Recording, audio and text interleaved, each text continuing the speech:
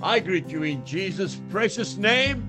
It is Sunday morning, the 7th of May, 2023, and this is your friend, Angus Buchan, with a thought for the day. We start off in the book of Proverbs, chapter 15 and verse 1. A soft answer turns away wrath, but a harsh word stirs up anger. And then we go to the book of James, chapter 3 and verse 10. Out of the same mouth proceed blessing and cursing, my brethren. These things ought not to be so. You know, a very dear friend of mine sent me a little message on his phone, and that message was called The Last Pamphlet. It's a story of a little 11-year-old boy who was out handing out Christian pamphlets on a cold, rainy day. And after he had handed out all his pamphlets, about 2 hours later, he was soaking wet. His clothes were absolutely saturated. He had one pamphlet left. So he went and knocked on the door of a house because there was nobody in the street to hand out another pamphlet to.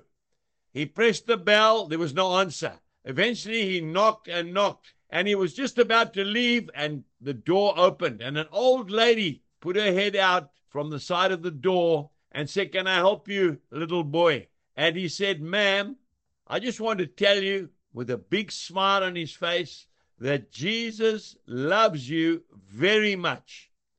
And I want to give you a pamphlet that will tell you all about him and his great love for you." That soft, gentle greeting on that cold, miserable day saved an old lady's life.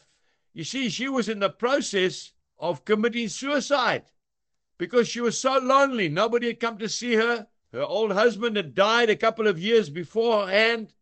But that little wet, smiling face standing at the door with a gentle, soft, loving word of Jesus literally saved her life. A week later, she gave testimony in church that she is now following Jesus Christ because there was a little boy, a little angel, who came to see her and told her about Jesus. She was no longer lonely. Today, go out and give a sweet, gentle comment of encouragement to someone. It might even save their lives. Jesus bless you and goodbye.